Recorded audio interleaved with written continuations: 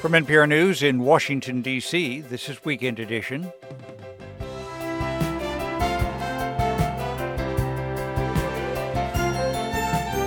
I'm Scott Simon. This hour, what we know and don't about the classified documents from Joe Biden's garage, and later Russia's shadow fleet. Then this just in, Illinois politician retires without a scandal. Secretary of State Jesse White leaves office after almost half a century in politics. And John Hendrickson's new memoir on going through life with a stutter. You're trying to quiet this voice inside you telling you it's better not to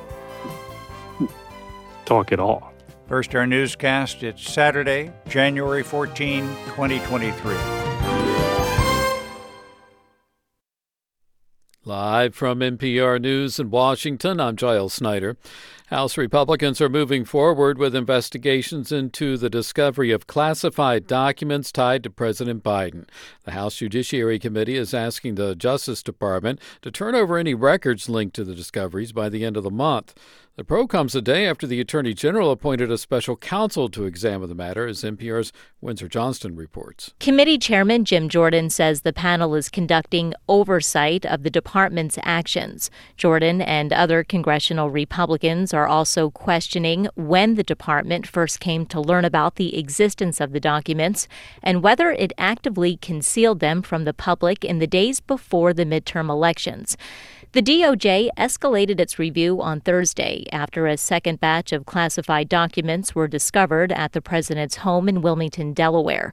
The first set of documents were discovered last November in an office in Washington, D.C. that Biden used after his time as vice president. Windsor Johnston, NPR News, Washington. The House Oversight Committee is also investigating. Ahead of the Martin Luther King Jr. holiday, cleanup underway in parts of the South hit by Thursday's deadly storms. Troy Public Radio's Kyle Gassett reports on the devastating tornado that struck Selma, Alabama, one of the cities important to the civil rights movement. Much of the city and historic downtown were covered in debris and downed power lines, requiring cleanup to continue into the weekend. Faya Rose Touré, who organizes an annual march on MLK Day, says the storm and its destruction won't stop the parade or dilute King's message. I'm hoping that people, in commemorating and thinking about Dr. King, will recommit not to a dream, just recommit to democracy and the right to vote for all citizens. The march to the foot of the historic Edmund Pettus Bridge is planned for Monday in Selma. For NPR News, I'm Kyle Gassett. Iran today announced the execution of a British-Iranian dual national after he was convicted of spying for British intelligence. NPR's Peter Kenyon reports former Iranian defense official Alireza Akbari had been convicted of spying for British intelligence. Alireza Akbari's execution was reported in multiple Iranian media outlets, and news of his death drew an angry response from Britain. Britain's foreign secretary said, quote, "This will not stand unchallenged." Iranian authorities provided no evidence for the charge that Akbari was a source for MI6, Britain's secret intelligence service. The execution comes as Iran struggles to quell widespread public protests demanding the end of Iran's cleric-led regime. Peter Kenyon, NPR News, Istanbul. The execution of Akbari is drawing anger from the British government. Britain's Foreign Secretary, James Cleverly, says it will not stand unchallenged, and he summoned Iran's chargé d'affaires. You're listening to NPR News. This is 90.9 WBUR. I'm Sharon Brody in Boston. Students in Melrose might have their long holiday weekend extended. WBUR's Fausto Menard reports the city's public school teachers have voted to strike. The job action was approved by over 99% of Melrose Education Association members who voted Friday afternoon. As it stands now, the teachers will walk off the job and classes will be canceled on Tuesday if a deal on a new contract is not reached before then. Teachers have been working without a contract since June. They're seeking more pay and better working conditions. The mayor of Melrose says the school committee will continue to negotiate in good faith until a deal is reached. Boston Common now features the Embrace Memorial. Yesterday, the sculpture was dedicated in honor of Dr. Martin Luther King Jr. and his wife, Coretta. They began their relationship in Boston when they were both going to school here. At the dedication, their granddaughter, 14-year-old Yolanda Renee King, said she is impressed with the new public art. I love this monument. I also see the love and strength and unity in these hands and how they symbolize a beautiful marriage and partnership. And it was one that changed the world. The Embrace does not officially open for another couple of weeks. It can be seen at a distance, but fences still surround it. Several Jamaica Plain streets are flooded this morning after a water main break. The Boston Fire Department says the break occurred on Heath Street. The floodings closed parts of Heath, Waldron, and Minden streets. New Massachusetts Governor Maura Healey is kicking off a year of service this morning. She's joining 8th grade Project 351 ambassadors. They represent each of Massachusetts' 351 cities and towns. The kickoff is at Faneuil Hall, and it's followed by service projects throughout the Boston area in the afternoon. It's 34 degrees in Boston today. A bit of rain could mix with some snow, little or no accumulation expected, and temperatures reaching the upper 30s. This is WBUR. We're funded by you, our listeners, and by the Wallace Foundation, working to develop and share practices that can improve learning and enrichment for young people and the vitality of the arts for everyone. Ideas and information at wallacefoundation.org.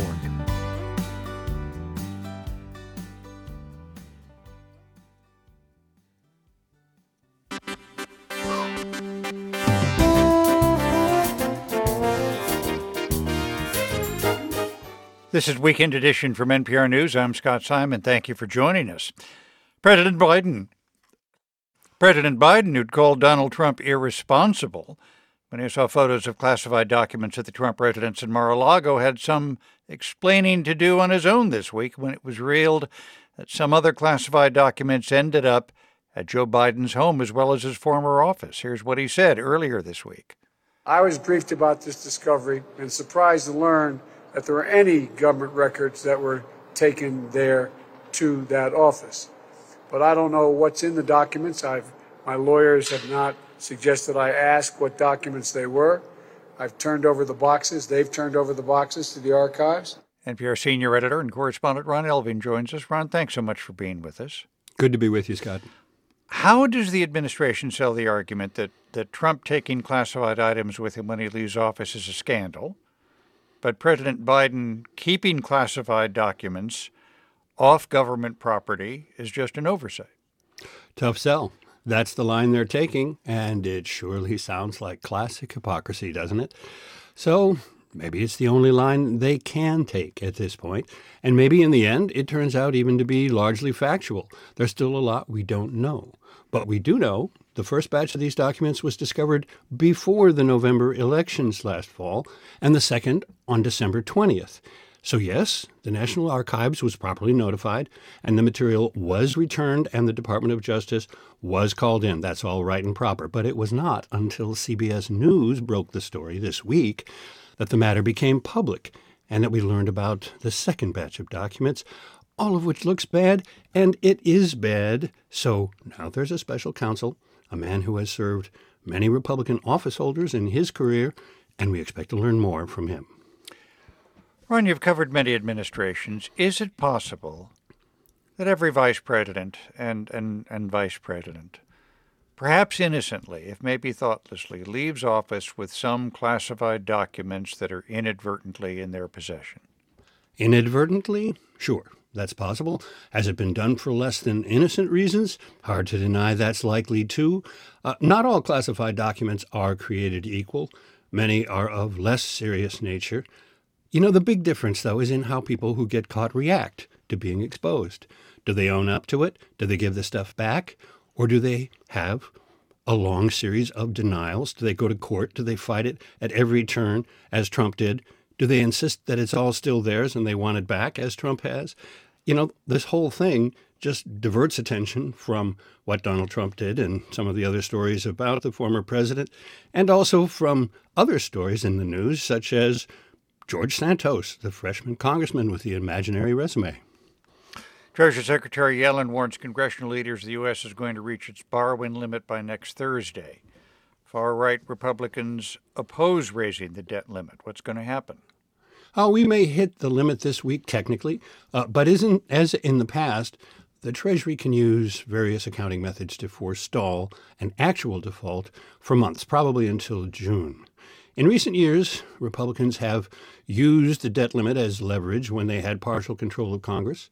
Last time Republicans took the debt ceiling to the brink was in 2013 when they insisted on repealing Obamacare. 2 years before that, they did it to try to force deficit reduction. Both times, Obama resisted, and a negotiated deal raised the limit. And we can expect another go-round over that same ground this spring. Consumer prices fell by 0.1%. Small number, but significant? Yes, and in fact, this could be called the most important story of the week on some level. Inflation continues to ease, now down to 6.5%. It's still high, still painful for many, but down from the peak and heading in the right direction. And it may be enough for the Fed to slow down the rate hikes that have been imposed this past year to gain control over inflation, and that in turn could ease fears of recession. NPR's Ron Elving, thanks so much. Thank you, Scott. A ban by the European Union on Russian oil that went into effect late last year over the war in Ukraine is forcing Russia to look further afield to sell its fuel, but transporting the oil has become an increasing challenge for Russia, so it's having to turn to a fleet of tankers willing to bust sanctions. NPR's Jackie Northam reports. Before Russia invaded Ukraine, Europe was by far and away the largest customer for its oil, even bigger than Russia's domestic market. Pipelines, ports, oil fields in West Siberia, everything has been oriented towards selling to Europe. But now it's being forced into a much smaller market, much further away. Craig Kennedy is with the Davis Center for Russian-Eurasian Studies at Harvard and spent years in Moscow. He says the Kremlin has been scrambling to come up with ways to get crude to those other markets. But it would take years to build a series of pipelines to Asia and elsewhere. And so they realized we are going to be stuck with seaborne exports. 80% of our oil has to reach its end customers by sea, and that means tankers. But there was a problem. Russia faces a shortage of tankers willing to transport the oil. Its own fleet isn't big enough. Many Western companies have refused to carry Russian crude since the war in Ukraine. And the U.S. and its allies implemented a plan that would prevent tankers from transporting Russian oil unless it came at or below $60 a barrel for its own brand of crude. Right now, prices are below that. But that could change. So the Kremlin has been building up a network known as a shadow fleet. The shadow fleet is a group of ships. It's difficult to estimate exactly how many ships there are, but probably between 200 and 300. Eric Bruckhausen is with Poten & Partners, a brokerage and consulting firm specializing in energy and maritime transportation. A lot of those ships have been acquired in recent months in anticipation of this EU ban. And the sole purpose of these ships is to move Russian crude, just in case it would be illegal for regular owners to do so. Most vessels in the shadow fleets are owned by offshore companies in countries with more lenient shipping rules, like Panama, Liberia, and the Marshall Islands, says Basil Karatzis, CEO of New York-based Karatzis Marine Advisors, a shipping finance advisory firm. He says the owners have limited exposure to U.S. or EU governments or banks, and so their fear of sanctions is limited. And enforcement is difficult. Karatzis says the risk-reward ratio is favorable to the owners of the shadow fleet tankers. If you can make a $10, $20 per barrel spread and the vessel holds 1 million barrels of oil, you can make like $5, $10 million profit per voyage. If you do it 5 times a year, you can see the economics of that.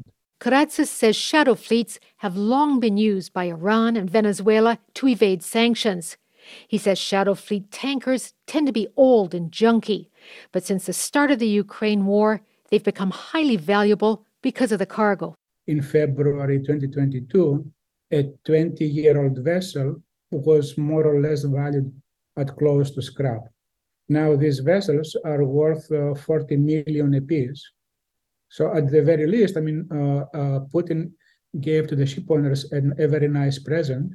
Putin will need plenty more shadow fleet tankers if the price of Russian oil rises past $60 a barrel and legitimate ships are then banned from carrying the crude. But with such a highly lucrative business and a small chance of getting caught, more tankers could be lured into joining the shadow fleet. Jackie Northam, NPR News. In his How to Psalmodize, Charles Simic described the poem, "It is a piece of meat carried by a burglar to distract a watchdog." Charles Simic, a former poet laureate of the United States, Pulitzer Prize winner, MacArthur genius, and professor, died this week at the age of 84. His poems could read like brilliant, urgent bulletins posted on the sides of the human heart. He was born in Belgrade in what was then the Kingdom of Yugoslavia, just in time for World War II, amid the click of Nazi jackboots. As Charles recalled in his 1988 poem, "Two Dogs," a little white dog ran into the street and got entangled with the soldier's feet. The kick made him fly as if he had wings. That's what I keep seeing. Night coming down. A dog with wings. I had a small non-speaking part in a bloody epic he wrote in a poem he called Cameo Appearance. I was one of the bombed and fleeing humanity. I think of that line to this day when I see columns of human beings in Ukraine, Ethiopia, Syria, fleeing their homes, history, and loved ones in their one pair of shoes. Each of those persons has poetry inside. Charles Simic didn't hear English until he came to the United States in Oak Park, Illinois, outside Chicago as a teenager. He went to the same high school as Ernest Hemingway. Lightning can strike twice, and became a copy kid at the Chicago Sun-Times as he went to night school at the University of Chicago. And he learned from the city. The city wrapped up in smoke, where factory workers, their faces covered with grime, waited for buses.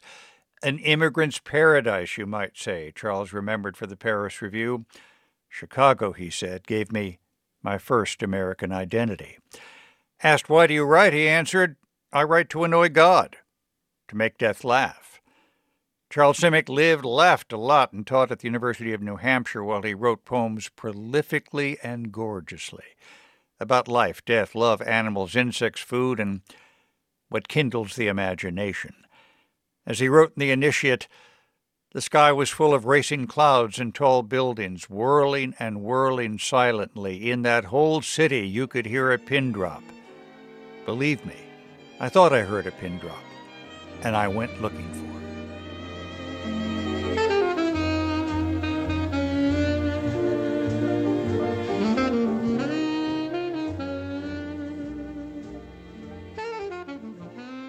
And you're listening to NPR News. This is 90.9 WBUR. Good morning. I'm Sharon Brody. It's 8:18, and ahead on Weekend Edition, you'll get the latest on the pollution caused by the California storms. Also, John Hendrickson discusses his new memoir, Life on Delay. It details his struggles with stuttering. That and more coming up on Weekend Edition. And you can keep checking on the news with WBUR at your convenience. As you go about your day, tap to listen on the WBUR mobile app, whatever you're up to this weekend. It is 35 degrees in Boston, a chance of some rain mixing with snow, little or no accumulation expected. Highs today in the upper 30s. This is 90.9 WBUR. We're funded by you, our listeners, and by Plymouth Rock Assurance, who believes auto and home insurance should be straightforward and works to assure their customers at every step. More at PlymouthRock.com.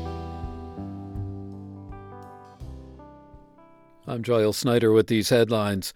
House Republicans are moving forward with investigations into the discovery of classified documents tied to President Biden. They're asking the Justice Department to turn over any records linked to the discoveries by the end of the month. Cleanup efforts are underway in parts of the South battered by Thursday's deadly storms that spun off suspected tornadoes. At least 9 people were killed and thousands remain without power today in Alabama and Georgia. And more stormy weather is expected in California this weekend. A series of storms has been walloping the state since late last month, causing flooding, mudslides, and power outages. At least 19 people have been killed. I'm Giles Snyder, NPR News.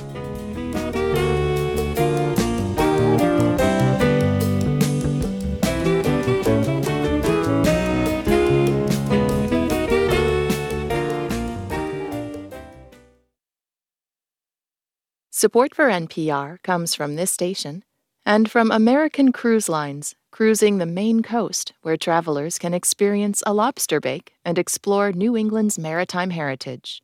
Learn more at americancruiselines.com/NPR. And from Data IQ, a platform for everyday AI to help organizations make AI part of their daily business, designed to elevate people, teams, and companies. DATAIQ.com.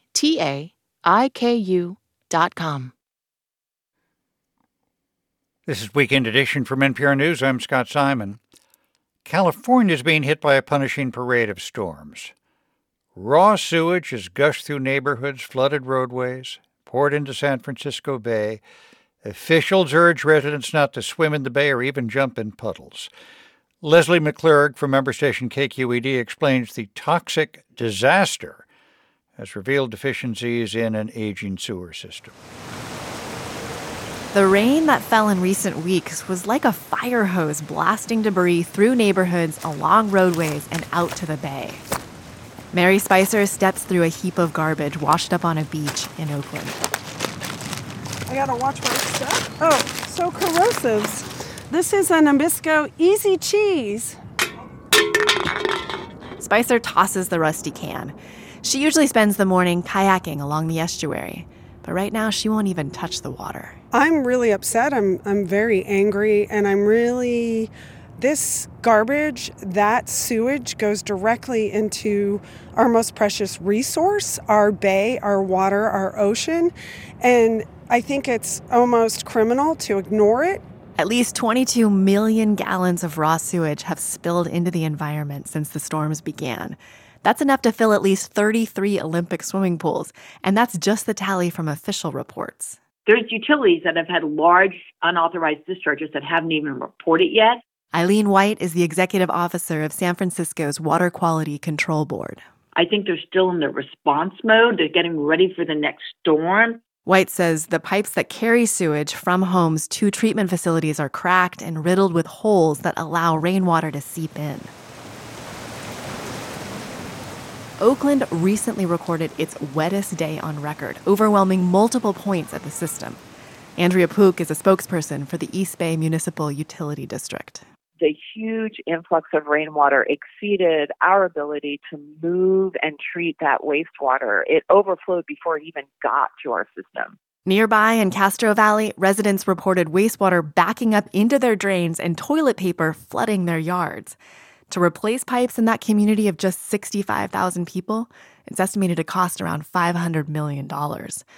Raw sewage contains pathogens, bacteria, and viruses that can make humans and wildlife sick. Often people don't think about replacing pipes until it's too late. Pipes are underground, they're not sexy, they're out of sight, out of mind. Sejal Choksi-Chu is the executive director of Baykeeper, a local environmental group. City councils just don't tend to prioritize funding maintenance of these pipes and making sure that they're upgraded and maintained properly. She says preventing another disaster requires multiple fixes. First, residents need to repair private lines. Then cities need to update old underground municipal clay pipes. And finally, outdated wastewater treatment plants need to be overhauled. Just last summer, the Bay Area experienced an unprecedented red tide, leading to massive fish kills during a heat wave. It was likely driven by utilities discharging too much treated sewage into the bay. So we've got wastewater treatment plants responsible for both of these really big problems. And I'm really hoping that this is a wake-up call for the wastewater industry and for the local government agencies to say we need to invest in better infrastructure around the Bay Area. Choksi-Chu says the neighborhoods that are most susceptible to flooding are those closest to the bay shore where the sewage is discharged, often low-income communities of color. Scientists say torrential rain events mixed with harsh droughts are the new normal, and utilities must prepare for ongoing climate whiplash. For NPR News, I'm Leslie McClurg in Oakland. Little good news now from the massive omnibus spending bill Congress passed in the lame duck session. There's legislation now to finally curtail something that sounds like a good idea, donating land to the government to maintain open spaces, but has ended up costing taxpayers A lot of money every year. Peter Elkind covers government and business for ProPublica and joins us now. Thanks so much for being with us. Good to be with you, Scott. Syndicated conservation easements. I know everybody knows what they are, but just remind us if you could. Conservation easements provide a very generous tax break, and it's an incentive to conserve valuable open land from development. And in return, it provides a very generous charitable tax deduction. So that was the concept behind conservation easement donations. What happened? Over time, an industry sprung up, mostly starting in Georgia, that exploited the tax deduction and turned it into a profit-making venture, a very valuable profit-making venture. These promoters would buy up tracts of land that were sitting idle, which really had very little in the way of real conservation value. And they would claim that if it was developed for maybe a luxury resort or a solar mine or a gravel mine, that it was actually worth 10 or 20 times what they had just paid for it months earlier. And then they would attract rich investors by dangling offers of a big tax break with them, and they divide up the charitable deduction. What are some examples that stand out to you? One is an abandoned golf course outside of Greenville, South Carolina. It had sat vacant for a decade. It was next to a trailer park. And finally, the owners cut the asking price to about $5.5 million, and they sold it in 2016 to syndicated easement promoters, who then attracted investors. They claimed this was the perfect site for single-family home development. And this land that they bought for around $5.5 million was suddenly worth $40 million, 8 times what they paid for it. Bingo, the investors got $4 in deductions or so for every dollar they invested. They made a profit. The promoters made big fees. And the key part for all this was appraisals, where an appraiser would come in and make this massively inflated assessment of what the value was based on a sort of hypothetical notion of a development of some kind that was very improbable. And it was sort of in plain sight, but it became a growing problem as sort of clever promoters, and these are financial advisors, these are lawyers, these are accountants, began pitching these deals, and the industry got bigger and bigger, and more of them took place. And very quickly, by 2016 or so, the amount of deductions taken for syndicated deals, which are questionable, greatly exceeded the amount of deductions taken for traditional deals. And how will this new legislation affect what's going on? Well, the new legislation, they basically say that it bars any tax deduction, any charitable deduction for contribution that's more than 2.5 times the amount a partner invested. So that basically allows them to deduct what they put into the deal, but not make a profit from it. Why did members of Congress catch this and not the IRS? Basically, the syndicators and their investors defied the IRS. I mean, usually the IRS saying this is a scam shuts something down. But there was so much money involved here that it didn't work. And these deals are so profitable that a lot of these partnerships routinely establish special audit reserves to fight the IRS of as much as $1 million. So on the IRS level, the IRS was kind of outmanned, and the profits were, the risk of being audited, the risk of losing an audit case.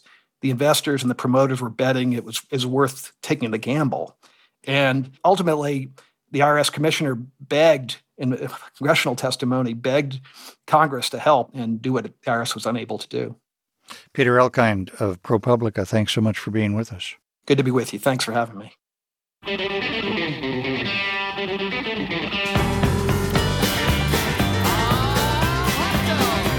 Here's a job to relish. Oscar Mayer will pay you to drive a giant hot dog across the country. We have buns and buns of fun on the road. Buns and buns. Tomorrow, on Weekend Edition Sunday, Aisha catches up with a former Wienermobile driver. You can tune in by telling your smart speaker to play NPR or your member station by name.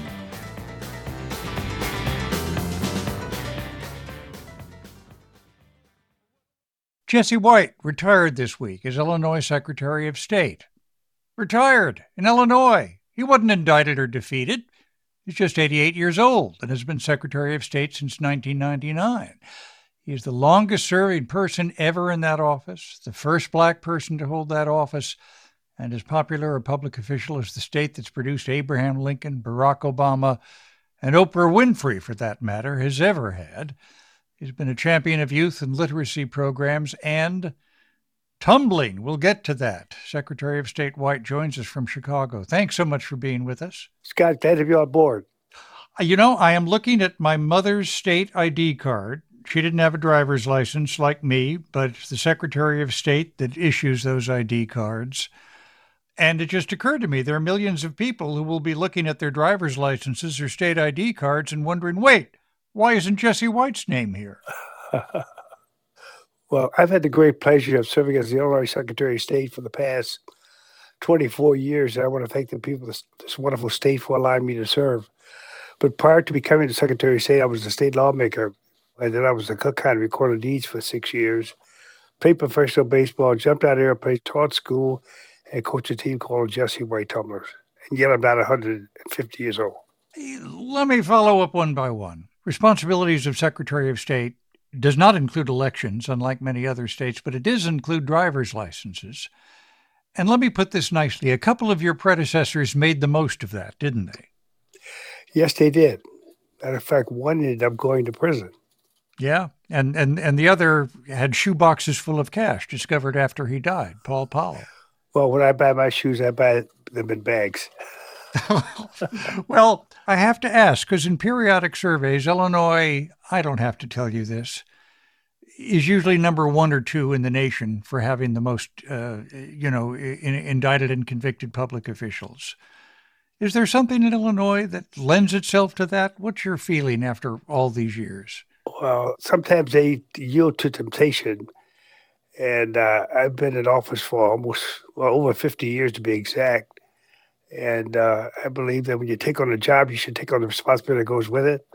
And you have to be at your duty station every day on time, discharge your duties to the best of your ability. Mm-hmm. And honesty in government is a thing that I pride myself on. And I just think it's a violation of all laws of human decency for an individual who has been elected to an office and yet is motivated by greed. Mm. We live in a time of such political division, racial and socioeconomic division. How have you managed to be such a popular figure with people from all parties? Well, I'm a personable person. I see individuals on the street or in the store, on the bus or wherever. I speak to them. And then I also give my personal telephone number to individuals. So if they have a problem, I want to be able to assist them. When you take on a job, you should take on the responsibility that goes with it. And then when you ask individuals to come out to support you, you should be there with them no matter what their problem is. Yeah. Secretary White, I have been to so many functions all over Illinois, and the Jesse White Tumblers are there. Tell us about this program and how it's changed lives. Well, when I was a youngster, working for the Chicago Park District, my park supervisor asked me to put on a gym show. And for the one gym show in December 1959 came this team called the Jesse White Tumblers. We've had over 18,500 young people to come through the program. I have strict rules and regulations. Young people have to be in school on time every day and have what they in mind to get the best education possible. And then they have to obey my rules and regulations pertaining to how they feel about their fellow man and woman. Cannot dislike anyone because of race, creed, or color. And then, of course, we want our young people to respect the laws that have been established by this country and be a positive force in society. I remember being at the opening of the new bakery of Eli's Chicago Cheesecake, and the Tumblers were there. Scott, they had a cake that was about 10 feet in diameter and about 8 feet tall, and we did a somersault over the cake. It was called the Over the Cake routine. I remember that. Do the Jesse White Tumblers go on even though you're retiring? I'm at the headquarters right now. As we speak, we have a center called the Jesse White Community Center and Field House. Yeah. Anything athletic we do here at the center, we're involved with what is called tough love. We love our young people, but we're going to be tough on them. You have a motto in public life, don't you? Yes, I do. Do something good for someone every day. That's how I run my life. Those things and more have helped me to be where I am today, and that will continue to follow me until I'm no longer here. Jesse White, Illinois' now former Secretary of State, thanks so much for being with us. Thank you, Scott. And you're listening to Weekend Edition from NPR News. Israel's new far-right government, led by Prime Minister Netanyahu, is facing protests over its plans to weaken the judiciary. Top legal figures are calling the proposal a threat to democracy and say it could also affect rights for Palestinians. A former prime minister is among those who urge Israelis to take to the streets tonight. NPR's Daniel Estrin reports from Tel Aviv. Israel's new justice minister this week published the government's proposal for redefining the country's system of checks and balances. Part of the plan would give parliament the power to overrule the Supreme Court when it annuls laws it deems unconstitutional. This plan has drawn unprecedented protest from Israel's legal community, the Attorney General, all of Israel's previous attorneys general, and current Chief Justice of the Supreme Court, Esther Chayut, who said in a speech this week the plan would crush the justice system. She said if the plan is implemented, Israel's democratic identity would suffer a fatal blow. But Israel's right wing has long seen the Supreme Court as too activist, overprotective of Palestinian rights, and too lenient on allowing African asylum seekers status in the country. Ultra-Orthodox members of the government want more religious influence in the law. Prime Minister Benjamin Netanyahu defended his government's plans in a video message. He said the new government won a clear mandate in elections to enact its plan, and he called for calm. He said the idea is to rebalance Israel's system of checks and balances. U.S. lawyer Alan Dershowitz told Israeli Army Radio that he warned Netanyahu personally against the plan. Civil liberties and minority rights are in danger. Dershowitz spoke after thousands marched in downtown Tel Aviv last weekend, the first major Israeli gathering protesting the new government. If I were in Israel, I would be joining the protest. Another demonstration is planned in Tel Aviv tonight, but protesters are divided. Some just want to focus on the judiciary. Others want to focus on the occupation of the West Bank. Avner Gavariyahu of the left-wing group Breaking the Silence spoke at the first protest but won't be speaking at today's.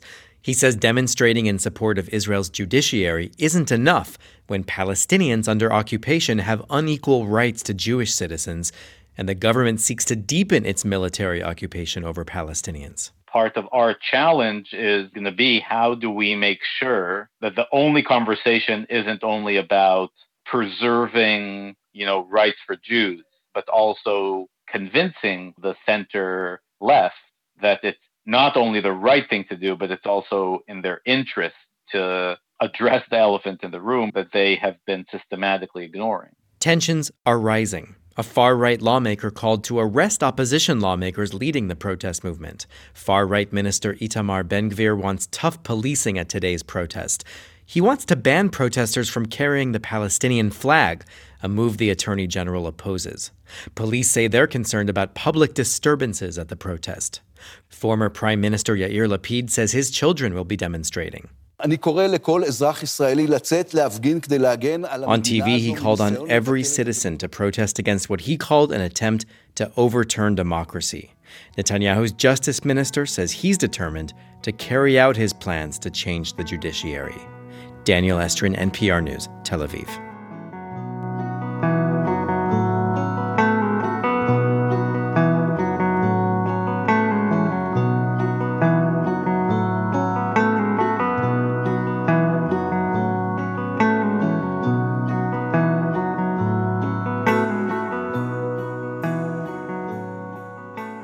This is NPR News.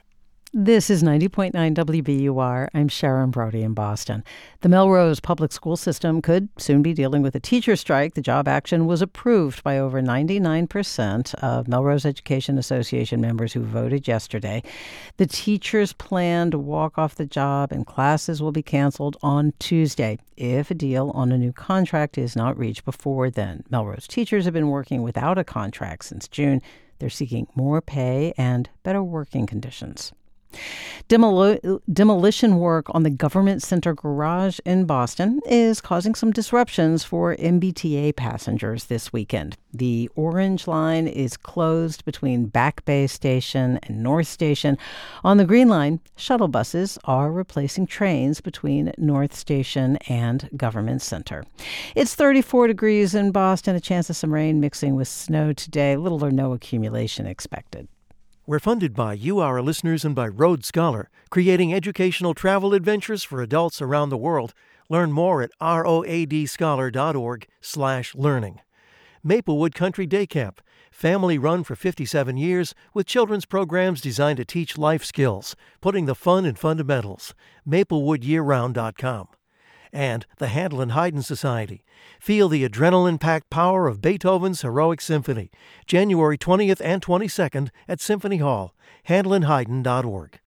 Hi, I'm Lauren Summer. I cover climate change at NPR, so I'm particularly interested in the surge of interest in electric cars. If your next car is going to be electric, be sure to donate your old car to this station. You'll be doing your part to lower your carbon footprint, and we'll turn your old car into more coverage of everything that matters to you. Here's how. Learn more at wbur.org/cars. Support for NPR comes from this station and from Noom, a personalized program based in psychology to help people understand their motivations, change their habits, and lead healthier lives. Learn more at Noom, NOOM.com. From Jarl and Pamela Mohn, focusing on civil liberties, foster youth, public radio, and the arts. And from the John S. and James L. Knight Foundation, helping NPR advance journalistic excellence in the digital age. This is Weekend Edition from NPR News. I'm Scott Simon. Some of the most celebrated and unusual movies of the last several decades have all played one place in particular, Park City, Utah. Can I tell you something personal? Yeah. You know, actually, there is a message from Cindy on the machine. Something about Little Mrs. Sunshine. What? Little Miss Sunshine? Yeah. What? Get out. Sorry, man. Okay. Get out! Sex, Lies, and Videotape, Little Miss Sunshine, Get Out. Just three of the movies that made big debuts at the Sundance Film Festival in Park City over the years. And Sundance is back in person next week after pandemic disruptions. Kim Yutani is Director of Programming for the festival. She joins us now. Thanks so much for being with us. Thank you for having me. What makes a Sundance movie? Ooh, that's such a tricky question to answer. You played the clip from Little Miss Sunshine, and I think that is considered to be one of the quintessential Sundance films. But what I think is kind of the current that runs through all of our films is that there's a kind of freshness to each of these projects. There will be something distinctive about that work that kind of shines through. I'm told there's 16,000 submissions for this year's festival. How do you choose? I mean, can you even see 16,000 submissions? Obviously, 16,000 submissions is an incredible number, but we have a team of programmers who watch every single film that we consider, and we get to the point where, we end up with 110 feature films, 65 short films. The competition is incredibly tough. What should we watch for this year in your judgment? I would start with some of our documentaries about people who but maybe you haven't seen them quite in this light. I'm thinking about films like Still, a Michael J. Fox movie, Pretty Baby, Brooke Shields. We have a documentary about Steph Curry, and this takes us into the home life, into the inner workings of Steph Curry. Steph Curry, the basketball player. Exactly. When you say inner workings, you don't just mean his great three-point shot. Yes, it really dimensionalizes him in an exciting way. What feature films should we be on the lookout for? Oh, there's so much to choose from. One of the films that is going to really affect people is a film called Magazine Dreams. It is a deep character study of a character I have never seen on screen before. This is a character played by Jonathan Majors. He's an aspiring bodybuilder dealing with some mental health issues. It's just one of these internal performances, but also a very physical performance too. Sundance is known for dramas, but I also think that we have a lot of lighter fare too that we're excited about. We're showing a film called Past Lives by Celine Song. It's just this finely calibrated relationship drama. I think people are going to be very impressed by this one. I can see why almost everybody would want to go to Sundance. But do you have any thoughts about whether cinema as a collective experience, a bunch of people in the same theater watching a story unfold on a big screen, with the exception this year of, let's say, Avatar and Top Gun 2, is that experience dwindling, disappearing from our lives? I certainly hope not. I mean, this is why I think it's so important that we are having an in-person festival this year. And the thing that I hear most from everybody I talk to in anticipation of the festival is everybody's excited to be in theaters again, to see movies on big screens. It's just magical. And so I'm hoping that this year's Sundance is going to really revitalize the hope in theatrical moviegoing. Kim Utane is Director of Programming at the Sundance Film Festival. It starts next week. Thank you. Good time seems to be in store. I hope so. Thank you so much for having me.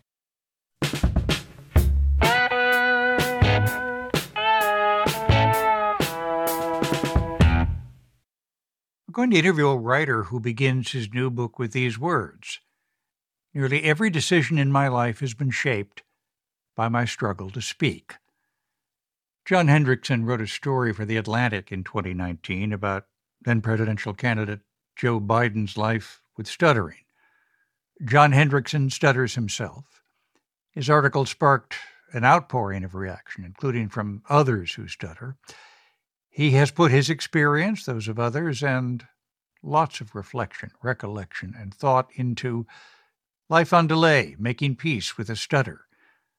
John Hendrickson joins us from New York. Thanks so much for being with us. Thank you so much for having me, Scott. It's an honor. You write, and I hope you can help us understand, because you write so piercingly about it, the feel of a stutter. We hear halting speech, but at one point you say it feels almost like claustrophobia.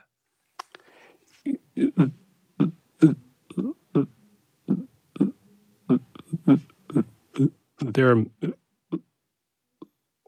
many different types of stuttering, and they all feel a little different, from the repetitions to long, painful blocks in which you can't get through the first part of a word. Mm-hmm. When those blocks are happening, you often have trouble breathing. But all of that's only part of it.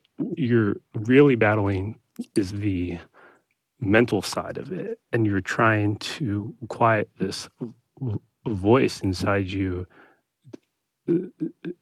telling you it's better not to talk at all.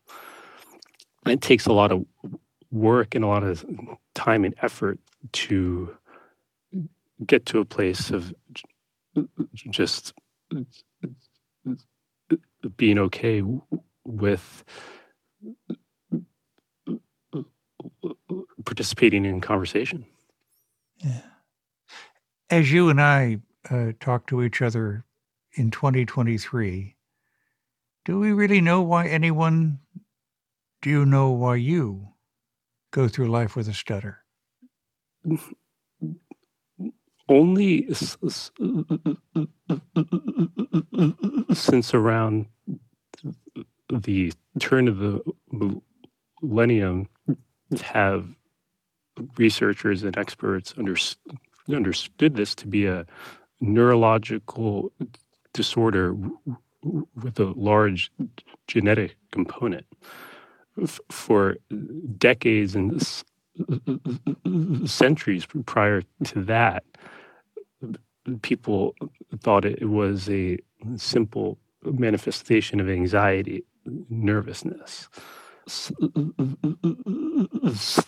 Some children are able to, quote unquote, rewire those neural pathways with therapy at a young age, but a portion of the population will stutter for the rest of their lives. And the best that they can do is manage it and build up the confidence to just keep waking up every day and going about life. It's painful to read about you and your brother. He's always loved you, but you had some difficulties, didn't you? My brother is my biggest champion. He is my rock. He is my best friend. And we have an incredible relationship as adults. Like a lot of brothers, we had a tough time as kids. Mm-hmm. And a major part of this book is the story of how we got to where we are today, in which he would do anything for me and I would do anything for him. Did this book give you a chance to talk about things that maybe you hadn't? Yes, absolutely. I asked my parents and my brother a crazy question, which was, can I sit down with you and put a tape recorder between us, and can we talk about life? Just the totality of life, the good, the bad, and everything in between. And they said yes. And it was just an incredibly selfless act on their part. And they're relinquishing a portion of their privacy, not because they want to, but because they believe in me and they believe in this project, and they know that this is a book that will hopefully help a lot of other people who stutter and their families. You write very openly about also struggling with depression and drinking. Drinking seemed to help your stutter, however, but I guess it wasn't good for depression, is it? One theory around the neurological component of stuttering is that it's partly a dopamine mediator disorder, getting down to the brain chemistry. And certain drugs certainly have an effect on the brain chemistry and on those neural pathways. Mm-hmm.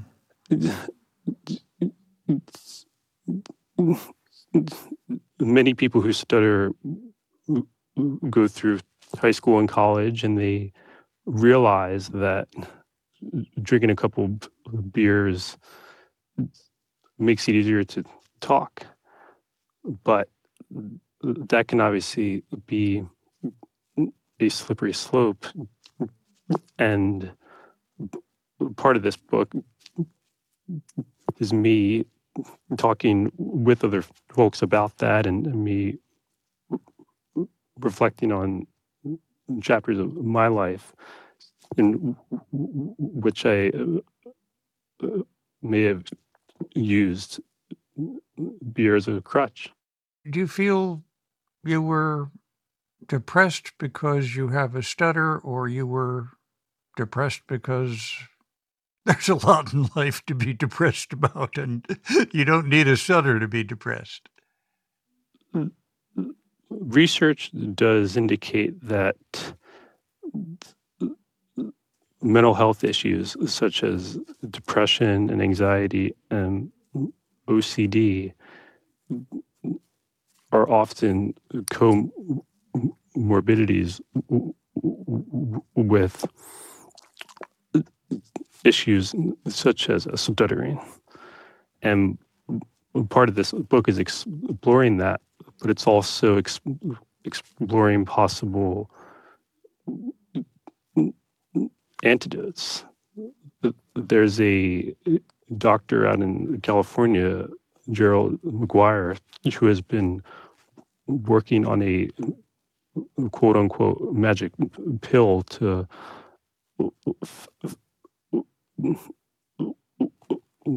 one day potentially fix stuttering. And his primary motivation is because he's a person who stutters, and his older brother was as well. And his older brother took his own life.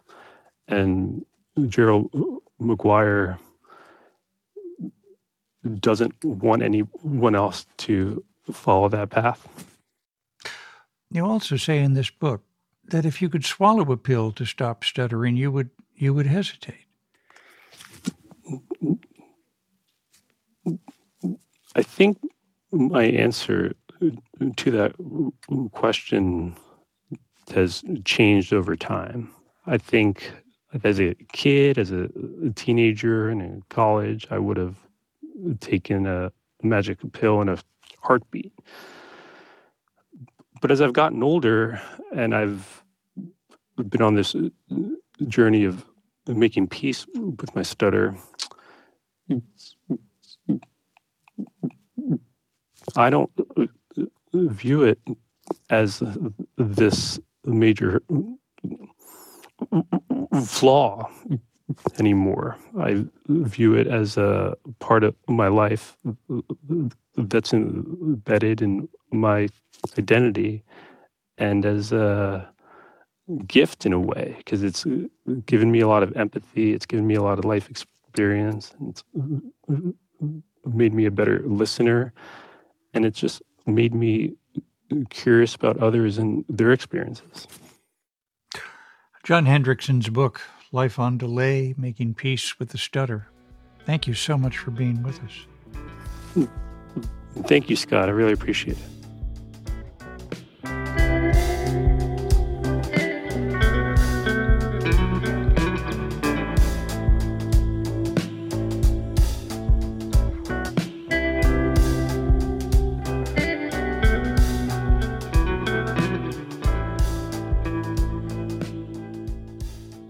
This is Weekend Edition from NPR News. I'm Scott Simon.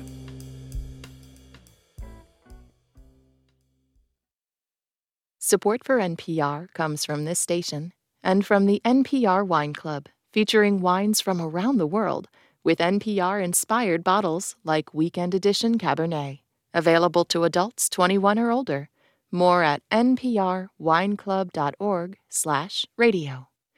And from the Annie E. Casey Foundation, using research and evidence to develop solutions that help families and communities create a brighter future for young people. More information is available at aecf.org. Thanks for listening to 90.9 WBUR. Good morning, I'm Sharon Brody. It's 34 degrees in Boston. Coming up on 9 o'clock as Weekend Edition Saturday continues. A chance of some rain mixing with snow today, but no accumulation expected, and temperatures reaching the upper 30s. We're funded by you, our listeners, and by Plymouth Rock Assurance, auto and home insurance that strives to treat you with kindness and humanity, because they believe there's never been a better time for nice. PlymouthRock.com.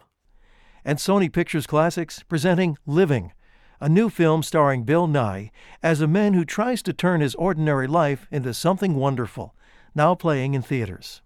Recently on Wait, Wait, Don't Tell Me, we asked Mariska Hargitay of Law & Order SVU if her job ever carried over to real life. Are you a good detective? Are you, good at finding your husband's lost phone, for example? Well, I found his first two mistresses, like this. I'm Peter Sagal. This week we'll ask author and MacArthur genius George Saunders if he writes short stories in real life. Join us for the news quiz from NPR. Today at 10 a.m. and 2 p.m. on 90.9 WBUR, Boston's NPR news station. I'm WBUR Arts and Culture reporter Cristela Guerra, and this is 90.9 WBUR FM Boston, 92.7 WBUH Tisbury, and 89.1 WBUH Brewster. Listen anytime with our app or at WBUR.org. WBUR, Boston's NPR news station. From NPR News in Washington, D.C., this is Weekend Edition.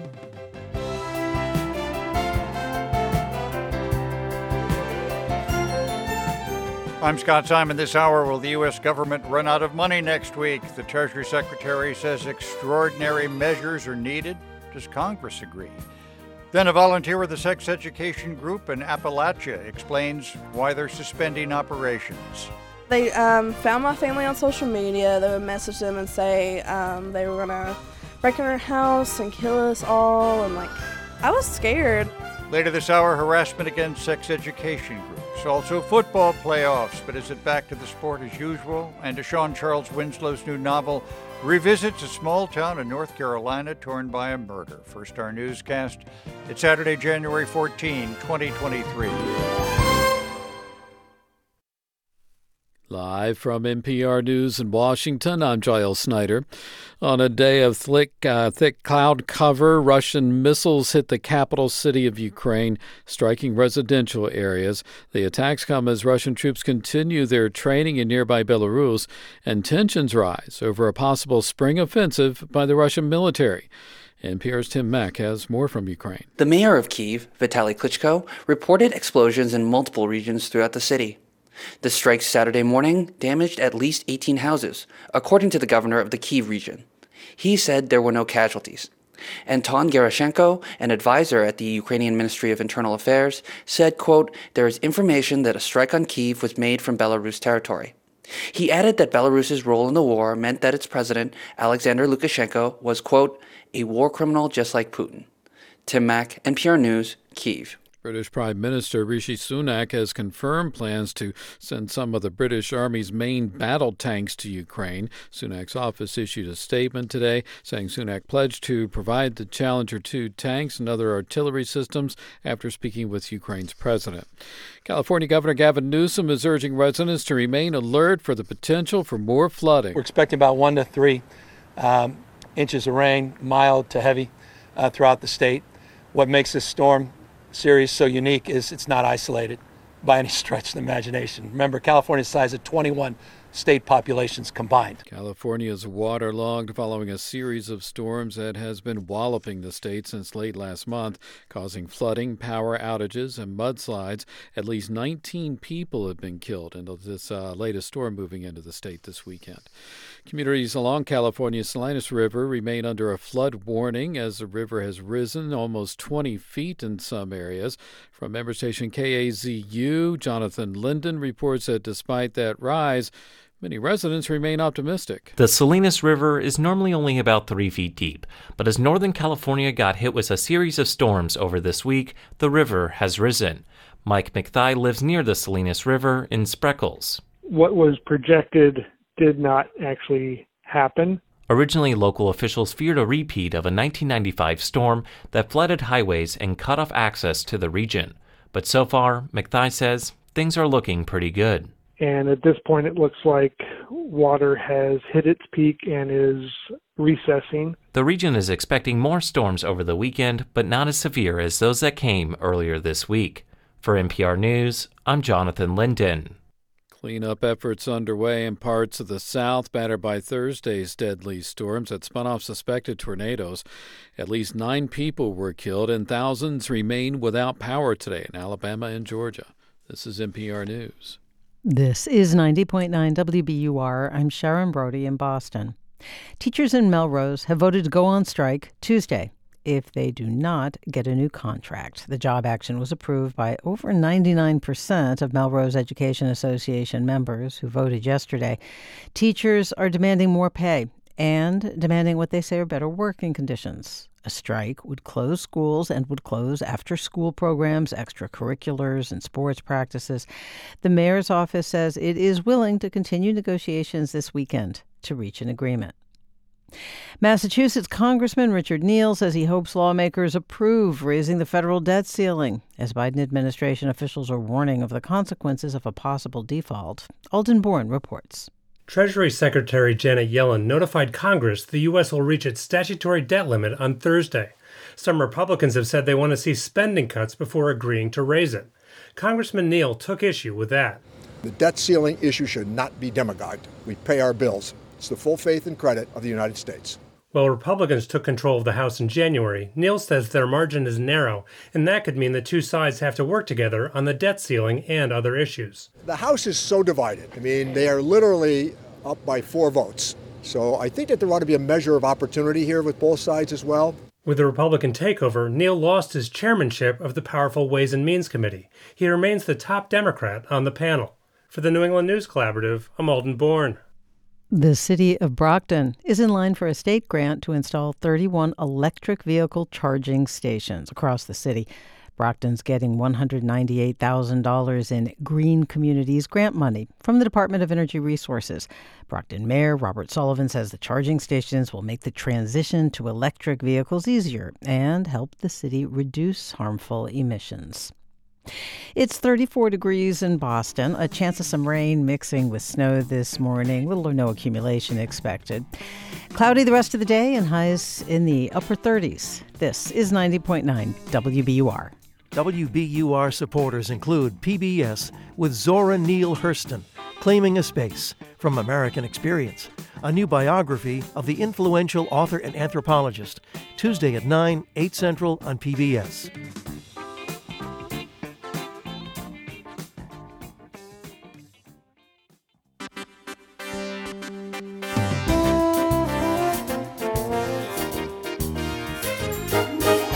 This is Weekend Edition from NPR News. I'm Scott Simon. Thanks for being with us. Financial markets have long assumed the U.S. government can always be counted on to pay its bills. That faith could soon be tested. The federal government's about to bump up against its $31 trillion borrowing limit. House Republicans say they won't vote to raise the debt ceiling unless they get spending cuts or other concessions. NPR's Scott Horsley joins us. Scott, thanks so much for being with us. Good morning, Scott. When is this coming to a head? The exact deadline is uncertain, but it's not too far off in the distance. Treasury Secretary Janet Yellen sent a letter to congressional leaders yesterday saying she expects to hit the debt ceiling on Thursday when the government's holding a big Treasury auction. Now, she can buy some time by raiding retirement funds. That's kind of like digging under the couch cushions to find cash for the pizza guy. But that only works for so long. So sometime around the middle of this year, possibly as early as June, lawmakers will either have to raise the debt limit or else the government won't be able to pay all the bills that Congress has run up.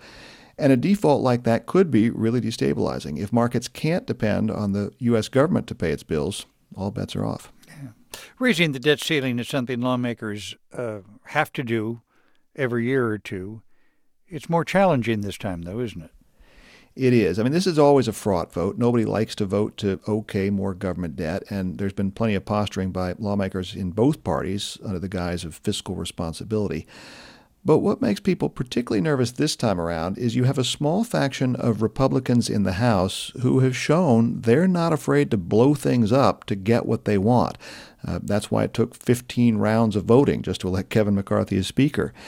McCarthy told Sean Hannity on Fox House Republicans plan to use the debt ceiling vote as a bargaining chip to extract some concessions on things like spending cuts. We think if you had a child and you gave them a credit card and they kept hitting the limit, do you just increase the limit or do you change their behavior? This is our moment to change the behavior to make sure that hardworking taxpayer, that we're not wasting their money. Now, significantly, House Republicans did not take that position when President Trump was in office. They raised the debt limit 3 times during that period without much fuss, even as the government was adding about $8 trillion in debt. As Democratic Senator Ron Wyden complained yesterday, deficits are only a problem when a Democrat's in the White House. Do we know what President Biden plans to do about the debt limit? Biden argues that it's Congress's responsibility to pay these bills. The president's had some pretty good economic news lately. The job market's strong. Inflation eased up a bit last month. And White House spokeswoman Karine Jean-Pierre says the president doesn't plan to jeopardize any of that by negotiating over the debt ceiling. It's not and should not be a political football. This is not political gamemanship. This should be done without conditions. Now, if Congress wants to cut spending in the future, lawmakers could obviously do so.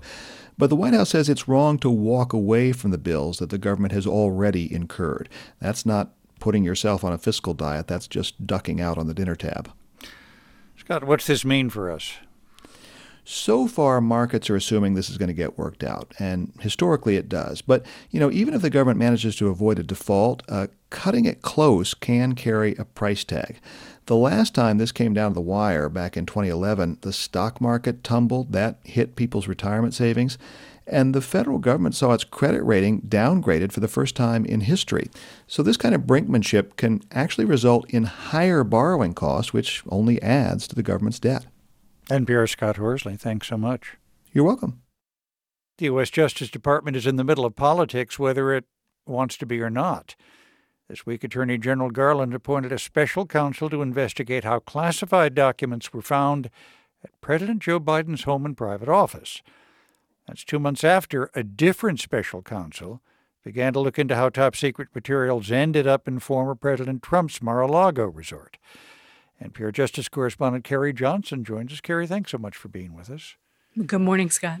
What can you tell us about what moved the Attorney General to launch this investigation that could conceivably see President Biden interviewed by the FBI? Merrick Garland says there are extraordinary circumstances here. Here's what we know so far. Biden's lawyers found a small number of secret documents where they didn't belong in early November, and then found another batch in December, and then one more document this week. So it hasn't been a smooth process. The Attorney General said appointing an outside prosecutor would be good for transparency and accountability. And that's been a theme we've heard all along from Merrick Garland, starting with his first day at work nearly 2 years ago. Here's what Garland told Justice employees back in March of 2021. The only way we can succeed and retain the trust of the American people is to adhere to the norms that have become part of the DNA of every Justice Department employee. And about those norms, Garland described them this way. Those norms require that like cases be treated alike, that there not be one rule for Democrats and another for Republicans, one rule for friends and another for foes. In other words, the same standard for everyone. Carrie, how's this investigation different from the one that's looking into how classified materials ended up in Donald Trump's Florida home? Well, for one thing, the Justice Department takes the position that a sitting president cannot be indicted, but a former president might be. Biden's White House says he didn't know about the documents and that having them at home was a mistake. In the Trump case, the FBI got a search warrant to get the papers after months of back and forth with Trump's lawyers, and Trump himself has been all over the map about what he knew about the top secret documents in Florida. It's clear he didn't want to hand some of them over to the National Archives, though. Jack Smith, the special counsel in the Trump probe, hasn't tipped his hand publicly about what he might do next there. And some of Biden's aides have already been interviewed, and they're likely to be interviewed all over again by the new special counsel, Robert Hur. It's possible the FBI will want to ask Joe Biden some questions, too. Carrie, I'm trying to imagine what the next cabinet meeting might look like with the Attorney General and the President at the same table. How could this affect the president's relationship with the Justice Department? Well, the White House says it's cooperating with Justice Department investigators, and DOJ did not notify Biden in advance before appointing a special counsel this week. The Attorney General did not discuss any of this while he was traveling with the president in Mexico either. I'm told Garland had already made up his mind on the special counsel before that trip. The Attorney General has said that running the DOJ is like coming home for him. Scott, he worked there decades ago. His sister worked there. His closest friends worked there. And more than 35 of his former law clerks worked there. So protecting the integrity of that institution is paramount to Merrick Garland. Is there an example of the White House and Justice Department coming together? Absolutely. Just yesterday, the DOJ issued a new rule related to firearms. It's part of a bigger effort to crack down on gun violence all over the country. It's just one of many areas where the White House and the Justice Department continue to collaborate despite the special counsel appointment. NPR's Justice correspondent Carrie Johnson, thanks so much. Happy to be here. Many environmentalists were disappointed to hear this year's United Nations Climate Conference will be presided over by an oil executive. COP28 will be in the United Arab Emirates. They get to choose their pick. Sultan Al Jaber spoke today at an energy forum in Abu Dhabi. NPR's Aya Batrawi joins us from the conference. Aya, we hear the noise in the background. Thanks for being with us. Thanks, Scott. How could this appointment affect climate talks? So Al Jaber is the CEO of Abu Dhabi's state-owned oil company ADNOC, but he's also led a renewable energy company, and he's been involved in COP summit negotiations for years as the country's climate envoy. But despite his background in clean energy, his role as head of one of the world's biggest oil companies is drawing criticism from environmentalists. They say it's a conflict of interest and a cause for concern as he presides over these complex talks to reduce carbon emissions. But as CEO, a key part of his mandate is to keep pumping oil. And that forms the backbone of this country's economy. So that's at odds with international efforts to limit warming from heat-trapping gases like carbon dioxide and methane. Did he talk about that today? He did, but as the newly named president of the UN climate talks this year, he was more nuanced in tone than in past speeches where he would openly call for more investments in oil and gas. Here's some of what he said today at the Atlantic Council's Global Energy Forum in Abu Dhabi. We are way off track. The world is playing catch-up when it comes to the key Paris goal of holding global temperatures down to 1.5 degrees. And the hard reality is that in order to achieve this goal, global emissions must fall 43% by 2030. So this aligns with scientific studies that say to do this, the world has to rapidly phase out fossil fuels. But Al Jaber's view is that as long as the world runs on hydrocarbons, the solution isn't to immediately replace them, but to make them less carbon intensive. Here he is again. We'll work with the energy industry on accelerating the decarbonization, reducing methane, and expanding hydrogen. Let's keep our focus on holding back emissions, not progress. Yeah, so basically there's no indication the UAE is backing off on its long-term plans of pumping more oil and gas. And other major producers like Saudi Arabia and Qatar note that plastic and even the clothes we wear are byproducts of fossil fuels. So the transition is going to take time. Do these oil-producing countries acknowledge that the world is trying to move away from fossil fuels? I mean, absolutely. Saudi Arabia and the UAE, they want to profit from this industrial scale transformation toward clean energy. And they're investing hundreds of billions of dollars in renewable energy. They've committed to net zero, vowing to offset and cut their emissions in the coming decades. But this only applies to emissions within their own borders and not to how their oil is being used in countries like China and India. So environmentalists say they don't accept that. And even Al Jaber himself acknowledged, as you heard, countries are moving way too slow in cutting down carbon emissions. So global temperatures are rising. It will take years to reverse this. And it's impacting food and water security right here in the Middle East, where some of the world's hottest temperatures are being recorded. NPR's Aya Batrawi, thanks so much. Thanks, Scott.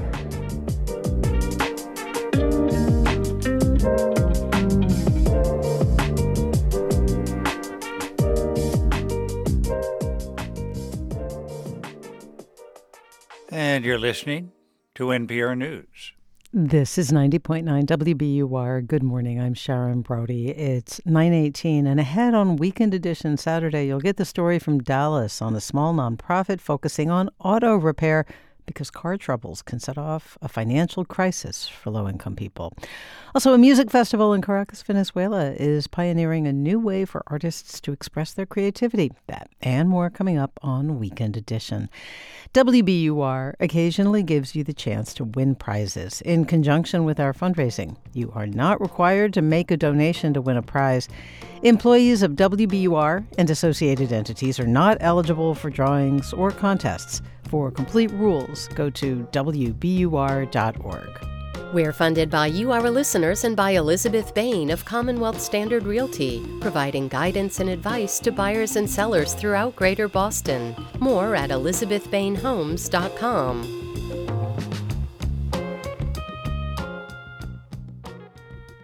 I'm Giles Snyder with these headlines. House Republicans have launched an investigation into the Justice Department's handling of improperly stored classified documents linked to President Biden. The House Judiciary Committee, led by Jim Jordan, is demanding documents and communications. As cleanup efforts get underway in parts of the South rocked by suspected tornadoes, officials in California are warning of more stormy weather this weekend. A series of storms since late last month has left at least 19 people dead. And Friday the 13th turned out to be a lucky day for a lottery player in Maine. Mega Millions says a ticket purchased in Maine matched last night's winning numbers for the more than $1.3 billion jackpot, the second largest Mega Millions prize ever. I'm Giles Snyder, NPR News.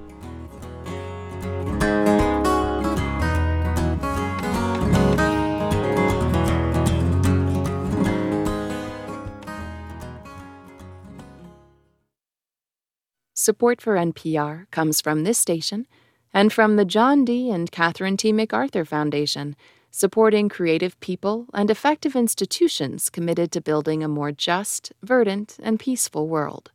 More information is at macfound.org. And from the William T. Grant Foundation, working to harness the power of research to make a difference in the lives of children, teens, and young adults for more than 80 years. Learn more at wtgrantfdn.org. This is Weekend Edition from NPR News. I'm Scott Simon. People in Alabama this weekend are mourning and turning to recovery after thunderstorms and tornadoes hit that state and Georgia on Thursday. More than half a dozen people died. Troy Public Radio's Kyle Gassett joins us now from Montgomery. Kyle, thanks for being with us. Good morning, Scott. You were in Autauga County, Alabama, yesterday, 35 miles north of Montgomery. This is where, unfortunately, most of the fatalities happened. Please tell us what you saw. Scott, I was in Old Kingston, the part of the county that was hit the worst. It was a formerly wooded area, and now those trees are almost completely destroyed, along with many houses and cars. When I got there, it was very cold and windy. I saw all these bonfires, which I later realized were the trees the storm had blown down being burned. One of the bonfires was in front of Cindy and John Cox's house. On Thursday, they had just come home from a doctor's visit when the alarm sounded. Cindy says they got into their safe place, and that's when she heard the tornado overhead. That is true what they say. It does roar like a train. Kyle, how did the Coxes come through the storm? Well, Scott, Cindy was understandably scared. I was really upset in my closet and on my chair, and feeling that shake and hearing that roar, you just hope it don't take the roof with it. But the Coxes say they're grateful because they came out alive with little damage to their house. Some of their neighbors didn't make it. Kyle, for those of us who are in other parts of the country, how common are tornadoes in Alabama in January? They're common, but this type is not. I spoke with meteorologist Gerald Satterwhite, and he said while tornadoes happen in Alabama in January, one this deadly and able to go the distance on the ground that this one went is rare. The average is around 5 miles or so, and this tornado is going to be much higher than that. We could be looking at, 50 miles or more. He says debris from this tornado shot up into the air as high as 15,000 feet. And Kyle, I understand the emergency alert the National Weather Service gave for this storm is also rare. Yeah, when the storm got to Autauga County, the Weather Service issued a tornado emergency alert, which was new to me. Satterwhite explained that this designation came about in the 90s to describe situations in which a severe threat to human life is imminent or ongoing. And one of the first places the tornado struck was Selma, a city, of course, that is rich in the history of the civil rights movement. And traditionally, Selma holds events to commemorate Martin Luther King Jr. Day, which is on Monday.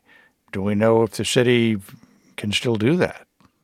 Well, Scott, Selma took a hard hit from the storm. No fatalities were reported there, thankfully. But schools were closed yesterday, and there's just debris everywhere. Faya Rose Toure, who for the past 30 years has organized the annual bridge crossing commemorating the 1965 Bloody Sunday March for voting rights, called Selma a war zone. The thing about this storm, it didn't discriminate.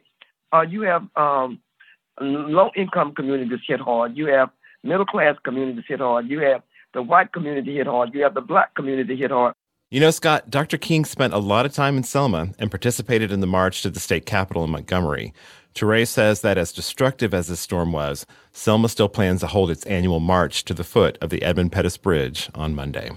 Troy Public Radio's Kyle Gassett. Thanks so much, Kyle. Thank you, Scott.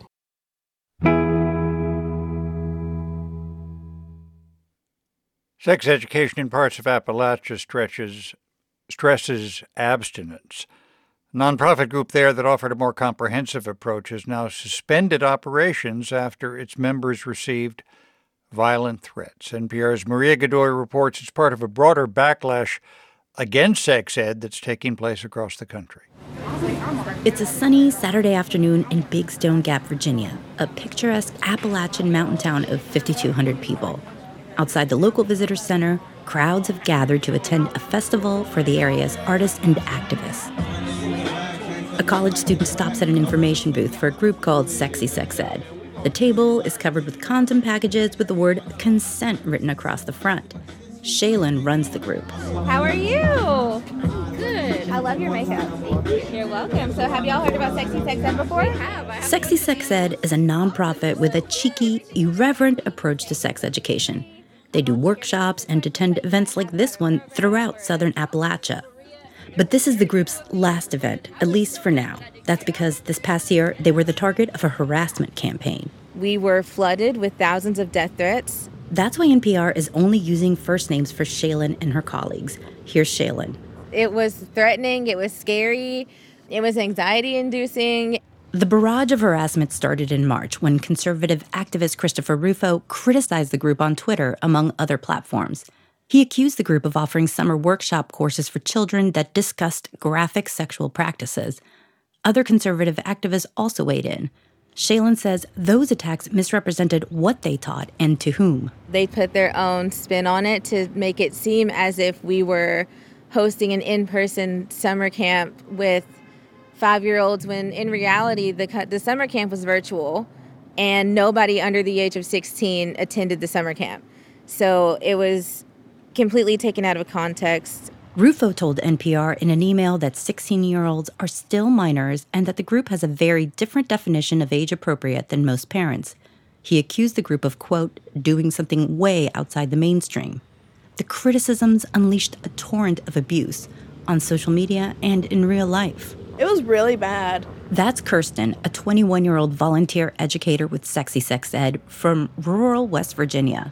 She was one of the people directly targeted. They found my family on social media. They would message them and say they were going to break in our house and kill us all. And, I was scared. I was afraid that someone would show up at my house. I was worried for my family. At her workplace, Kirsten's boss said she got calls and emails accusing Kirsten of being a pedophile. In Whitesburg, Kentucky, the mayor's office confirmed it also received calls complaining about Sexy Sex Ed, which had previously held a workshop in town. Similar calls inundated a local Appalachian community fund that was Sexy Sex Ed's fiscal sponsor. As a result, the fund ended its relationship with the group. Nora Gelpern is with Advocates for Youth, a national sexual health and rights nonprofit. She says since spring of last year, they've seen a surge in harassment and disinformation campaigns against sex ed providers across the nation. Gelpern charges right-wing groups with stoking fears among parents. She says one strategy often used by both conservative politicians and advocacy groups is to take what's being taught out of context. So they might take some topic, say it's being taught at an absolutely inappropriate grade level, which it was never being taught there to begin with, but it leads parents to be really nervous or afraid. She says that's especially true when it comes to sex education offered in public schools. Gelpern says many sex educators across the country are now scared to share even basic information, like where to get contraception. I've heard from a lot of teachers a lot of reluctance to refer kids to a Planned Parenthood health center, a health department, making sure they know what their rights are around, even if you're under 18, you're legally able to access contraception. You don't need a parent's permission to go into a drugstore and buy condoms. We're dealing with that a great deal, unfortunately. The lack of comprehensive sex education has particular implications in places where affordable contraception can be hard to get, and where abortion is also illegal. That includes the parts of Appalachia where Sexy Sex Ed operates. Kentucky, West Virginia, and Tennessee have among the highest teen pregnancy rates in the country. Dr. Rebecca Rolston grew up in Appalachian, Tennessee. She now teaches at Harvard Medical School and has researched sex education policies. I think the more serious implications here are that people are not going to be using birth control or contraceptives appropriately or at all. And so then for those people who don't want to become pregnant, they then have very few options. There's a sizable body of research showing that comprehensive sex education can increase the use of contraception among teens and delay when they first have sex. It's also been linked to lower teen pregnancy rates. Shaylin says she's seen from her own experiences growing up in rural Kentucky how difficult people's lives can get when they don't have good sex education. This is information that definitely could have saved my friends and me a lot of unnecessary anxiety being teenagers. How many people did you know in high school with kids or who got pregnant? Ooh, there was a lot. There were a lot. Shaylin, who's now 26, says these kinds of experiences inspired her to become a sex educator in the first place. But for now, Shaylin is folding up her sex ed information table for the last time. She says Sexy Sex Ed is taking a break until they can figure out how to operate safely. Maria Godoy, NPR News. And now it's time for sports.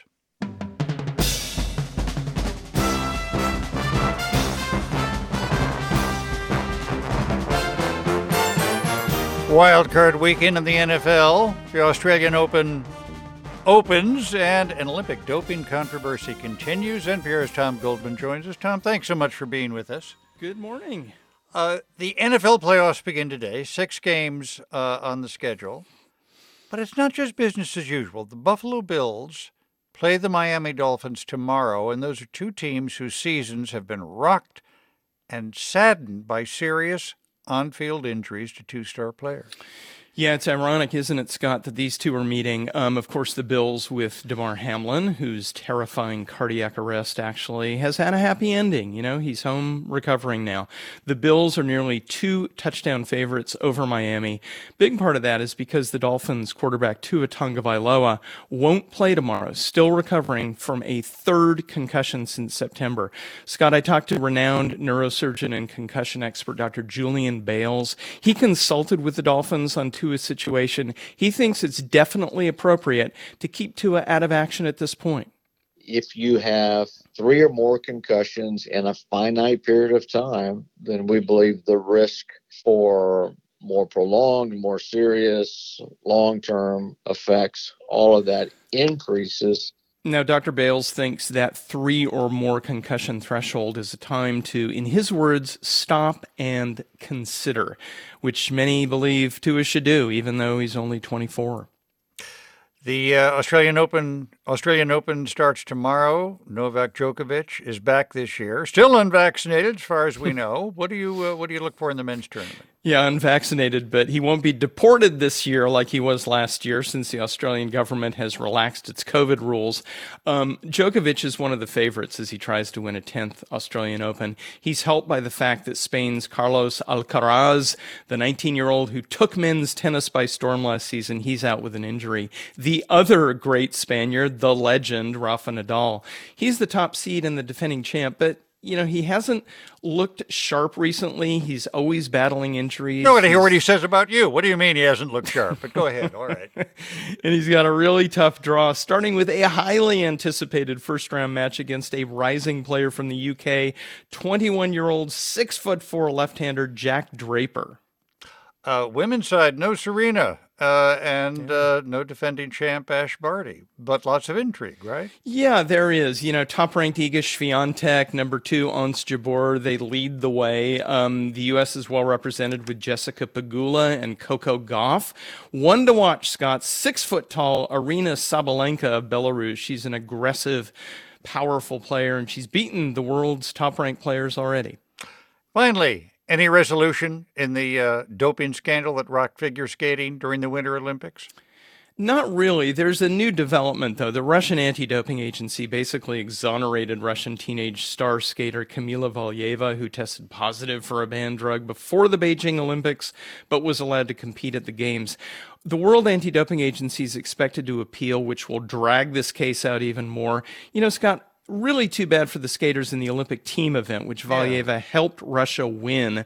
The skaters from the U.S. and Japan, they finished second and third. They still haven't gotten their medals because that event's on hold because of Valieva's doping case. Now, once it's resolved, those Olympic competitors will get their medals, but, you know, they'll always have missed that proud podium moment in Beijing. Yeah. NPR's Tom Goldman, thanks so much. You're welcome.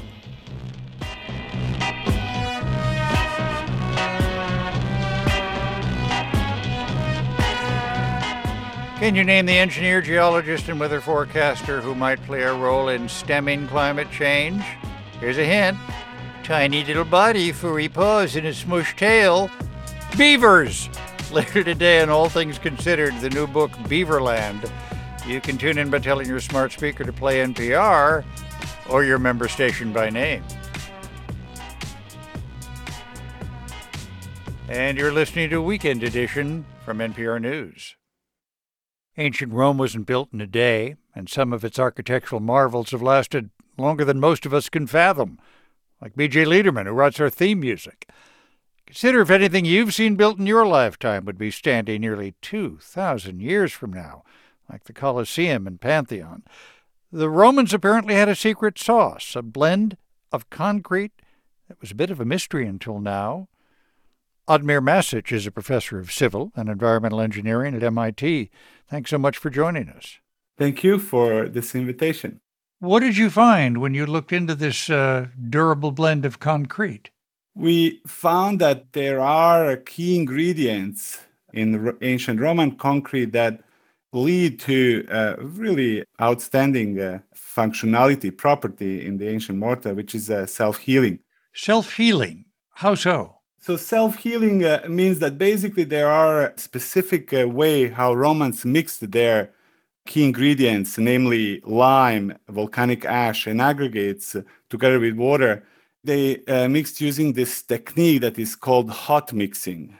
Basically heats up to 80, 90 degrees C, so equivalent of 180 degrees Fahrenheit. That is really unusual. We in modern time we mix do cold mixing, if you want to call it like that, due to hot mixing and creation of these tiny granules of lime. Due to hot mixing, eventually you create a mechanism that just naturally goes and fills the crack with the material and prevents water to flow and propagation of the crack. That's amazing. I mean, it sounds almost like partly what the human body does. Exactly. We like to compare it with the self-healing of our bones, indeed. Why did the exact nature of this composition elude us until your research just now? Engineers and scholars describe the formula of how to make a Roman concrete. And then, of course, they describe a volcanic ash as a key ingredient, this miraculous addition to a traditional lime-based mortar. And we just ignore the lime as a key ingredient of a Roman concrete mix. Now, you point out that this ancient Roman concrete not only lasts centuries, but it would reduce the carbon footprint of making new concrete. Yeah, I mean, if we are able to build the next infrastructure that lasts longer, this will require less material, and on the long run will eventually require less energy to maintain and eventually will correspond to less emissions. And so that's the first step, where we create a material that eventually is part of a solution instead of being a problem. Admir Masic is a professor of civil and environmental engineering at MIT, and his team's research has just been published in the journal Science Advances. Thanks so much for being with us. Thank you very much.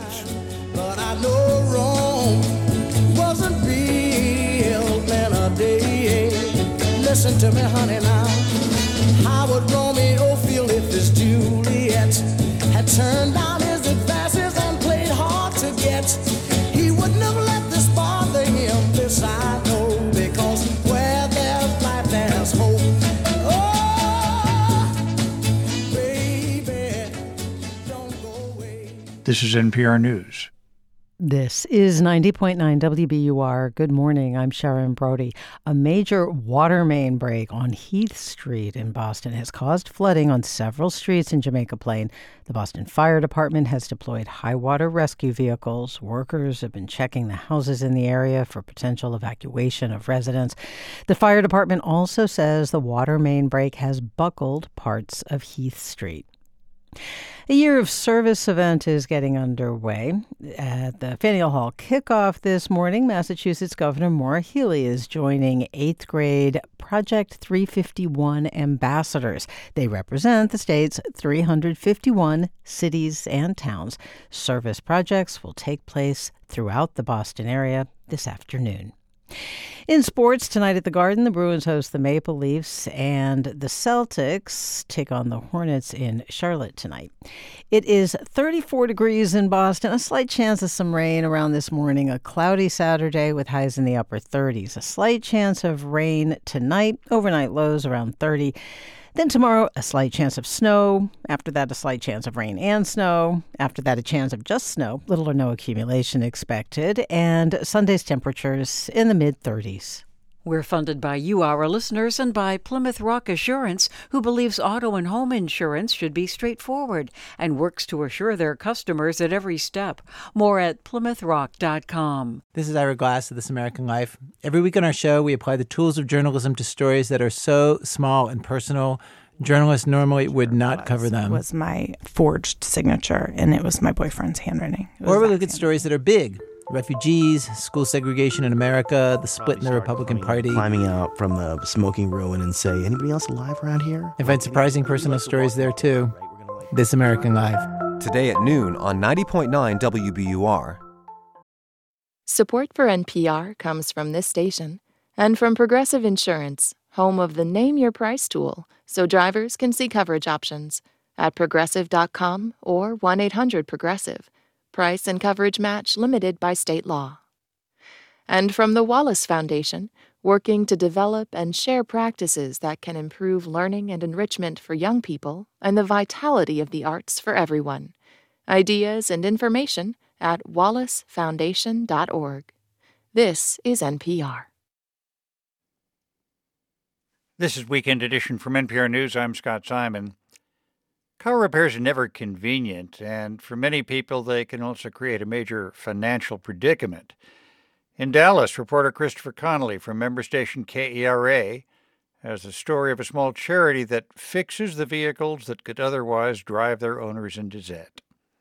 About a decade ago, Manuel Tellez's truck was in pretty bad shape. It was constantly overheating. It was just one thing after another, and I didn't have any money to get it repaired. So what I did is I went to a payday lender to take out a loan. Tellez borrowed a little over $1,000, he says.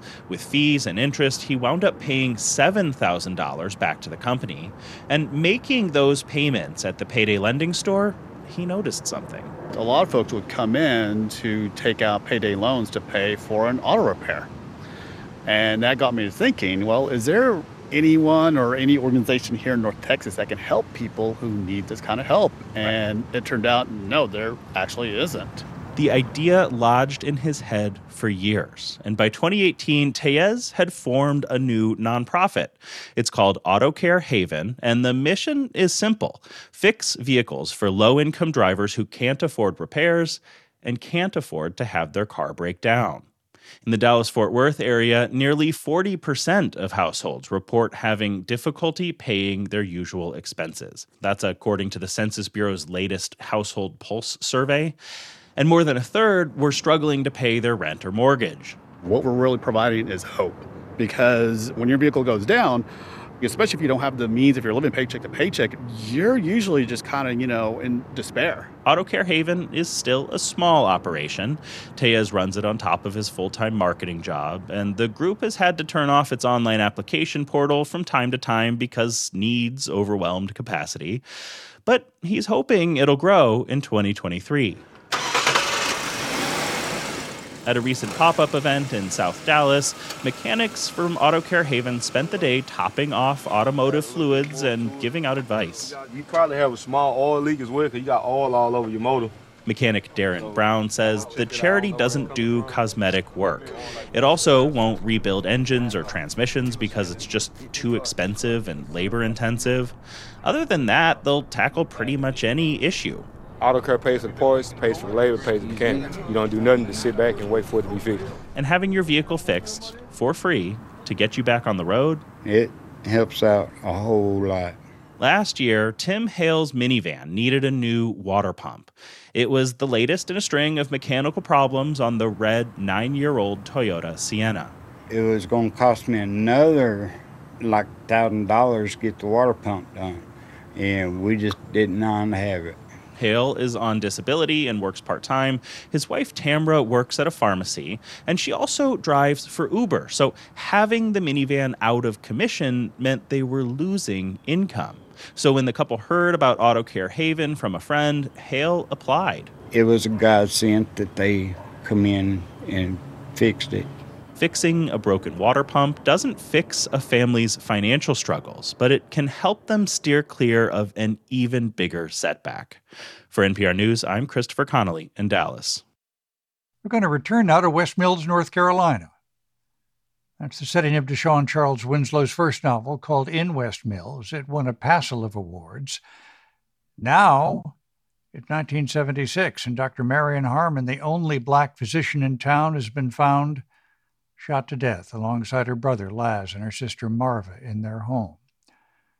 Many suspect Olympus Seymour, known as Limp, the half-brother who lived next door, but the white authorities in town don't seem much interested, and it falls to Joe Wright, who's just moved back to ask some hard questions and look for the killer. Decent People is the title of this new novel. Deshaun Charles Winslow joins us now. Thanks so much for being with us. Thanks for having me. Joe has been in Harlem for decades and has become a fixture of life there. Yes. Working, living, having husbands. What brings her back to West Mills? Retirement is sort of the primary reason. She decides that she wants to move back south. It was where she grew up. Well, part of her childhood was there, and she was snatched away abruptly for reasons that she doesn't learn until the end of the novel. Yeah. When she goes to purchase a home, she reunites with Limp, and she decides that she's going to go back home and marry him. So that's what takes her back. And why does community suspicion fall on Limp in this murder? Because, well, he's their half-brother, but also there's a history of them never having gotten along or being close. And more immediately, he has really been angry with Marion. He asked her for a loan, and not only did she decline, she made fun of him needing the money and humiliated him. Yeah. And he was very vocal about that to some people in town. Well, tell us about West Mills. And of course, I have to ask, you grew up in Elizabeth City, North Carolina. Boy, you must get tired of being asked this, but is West Mills Elizabeth City? No, West Mills is based on a neighboring town called South Mills, North Carolina, and that is where my mother was born and raised. Well, tell us about West Mills, the place that you've created. It's the novel set in 1976. It's a small town, and everyone truly knows everyone. It doesn't mean everyone communicates, but people know who you are, who your family is, how long your family has been around. They can spot an outsider right away. They know people's cars and faces they've never seen before. And it is a segregated town. The canal, it's a color line. And people would largely stick to that rule. And what brings you back there for your novels? Well, part of it is logistics. When I decided to write Decent People and I decided that I wanted to reuse the Lovings, Eunice, Breezy, and their son, Leroy, I was like, either I'm going to move them to someplace else, or I'm just going to stick with the same setting. Yeah, Leroy was tugged on my heartstrings. I found myself very moved by him. Yeah. Yeah, he's 14-year-old queer kid, and he's tortured. And, I don't know that he's tortured so much that his mother is, but he is a little bit of a pariah. But, Leroy was actually happy. It was when people start to want to change him that things start to go wrong. Yeah. Well, and he runs into people who think there's some kind of, there must be some kind of treatment for this. Right. Totally personal question, but I think you would agree that maybe your novels call out this question. Do you know what it's like to feel a little bit like Leroy? Oh, yeah, 100%. Probably not as in such a dramatic way. Fortunately, my parents never tried to have me fixed. Mm-hmm. Well, I'll take that back. I think my parents did in their own way try to have me changed, but I think it was not through any form of violence, or at least not physical violence. But I think I share a story with Leroy and a lot of my gay peers, people around my age range, I'm 43, where our parents do try to force us to do more masculine things around that age. But I was fortunate in that my parents sort of gave up in that way. They realized that I just wasn't going to do it, and they weren't going to use resources on it. Do you feel, Mr. Winslow, as a novelist, that you have a responsibility at some point to give every character their chance to be understood? Yes. I'll say I don't know if it's a responsibility, but it's something that I choose to do. Because I could easily write a white man in the 70s in a town like this. I could easily make him a one-note monster. But I don't believe any human being is one note. I don't know that it makes people all good, but I do think most human beings have something hidden away, that is kind. So I choose to try to show something good about every character, even if it's just one moment. Deshaun Charles Winslow's new novel is Decent People. Thank you so much for being with us. Thank you for having me. If you're thinking of going to Venezuela, the travel guidance is unmistakable. Everyone in my band is American, and they're Googling Venezuela, and it's like, don't go. Everything just says, do not go. That's the musician Devendra Bonhart, who grew up in Caracas. But despite those warnings, Devendra Bonhart and over a dozen other musicians packed up their gear and headed to play an alternative music festival in that country recently. NPR's Isabella Gomez Sarmiento reports. Nestled in between the cool, cloudy hills of Caracas, the organizers of Cusica Fest welcomed over 10,000 people in December. Estamos muy cerca ahorita, a un lugar de mucho poder. La montaña está atrás de nosotros. That's Devendra Bonhart addressing the crowd. He tells them they're close to a very powerful place, the mountain range directly behind them. It's a landscape that's near and dear to his heart. He spent his early life here in Caracas.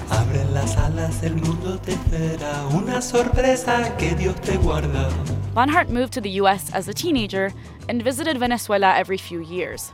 But in the time he's been a touring musician, he's never played a show in his home country until now.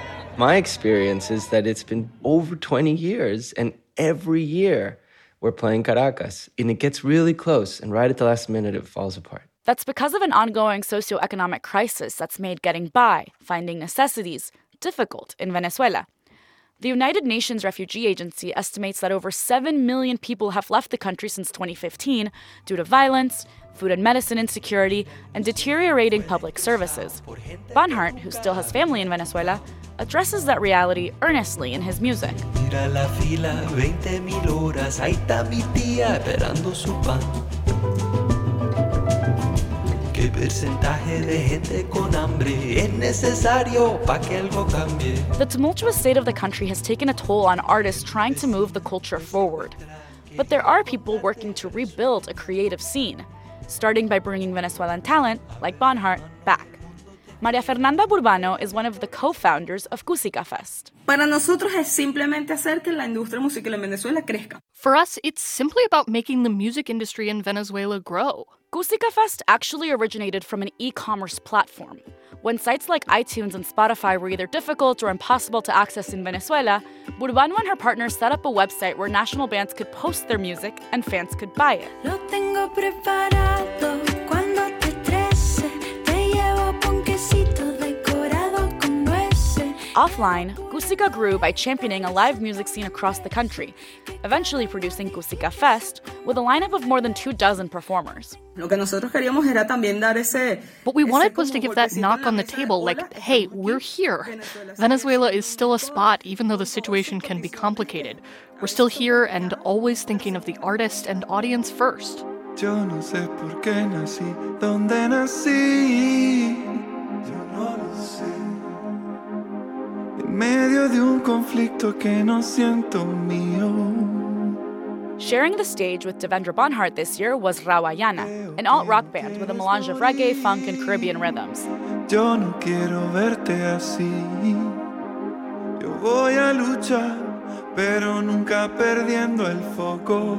The band made a difficult decision to move out of Caracas at the height of the crisis. 6 years went by before they played again in Venezuela at Cusica. Comparing to people or bands from different places in Latin America, we have like an extra layer to get into where we are. That's Rawayana lead singer Beto Montenegro speaking over a shaky Wi-Fi connection in Caracas. Part of being Venezuela is struggling with the infrastructure of the country. He doesn't just mean the unstable internet. He says it's also the bureaucracy that makes it harder to obtain passports and visas needed to tour. It's the political turmoil in the country, which Rawayana pokes at in their most recent album, Cuando los acéfalos predominan. Desde los años 50, con la misma pendeja. No soy derecha ni izquierda. Váyanse todos a mamá. For me, there's no reason to be one side or the other because it's very clear that, you know, going to the extreme left or extreme right, it's not the way. So what is the way? Montenegro says maybe there's a new path with festivals like Cusica helping empower younger generations to express themselves, even in the face of political instability and repression. A teenage fan approached him on the last day of Cusica. And he told me, like, Beto, you know, like, watching you live, it's been so inspiring. I have my band and we want to play with you in 4 or 5 years, something like that, the little kid said to me. What I couldn't believe was that I saw these kids. They basically created their own, like, hyper-individualistic culture. I didn't meet a single person that didn't have their own band or brand. Devendra Bonhart. And it was the most optimistic I've ever felt about Caracas my whole life. Burbano agrees. She says bands from other countries are already reaching out, following the success of Cusica Fest, for new opportunities to book shows in Venezuela. Se trabaja el doble, pero siempre es para adelante, siempre es para mejor. It's double the work, but it's always about moving forward and making things better. Because, she says, that also comes with double the payoff. La primera vez que te vi. Isabela Gómez Sarmiento, NPR News.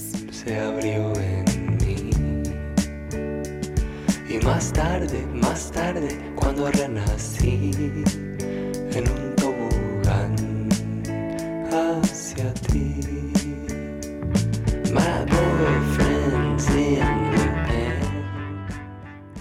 This is Weekend Edition from NPR News. I'm Scott Simon.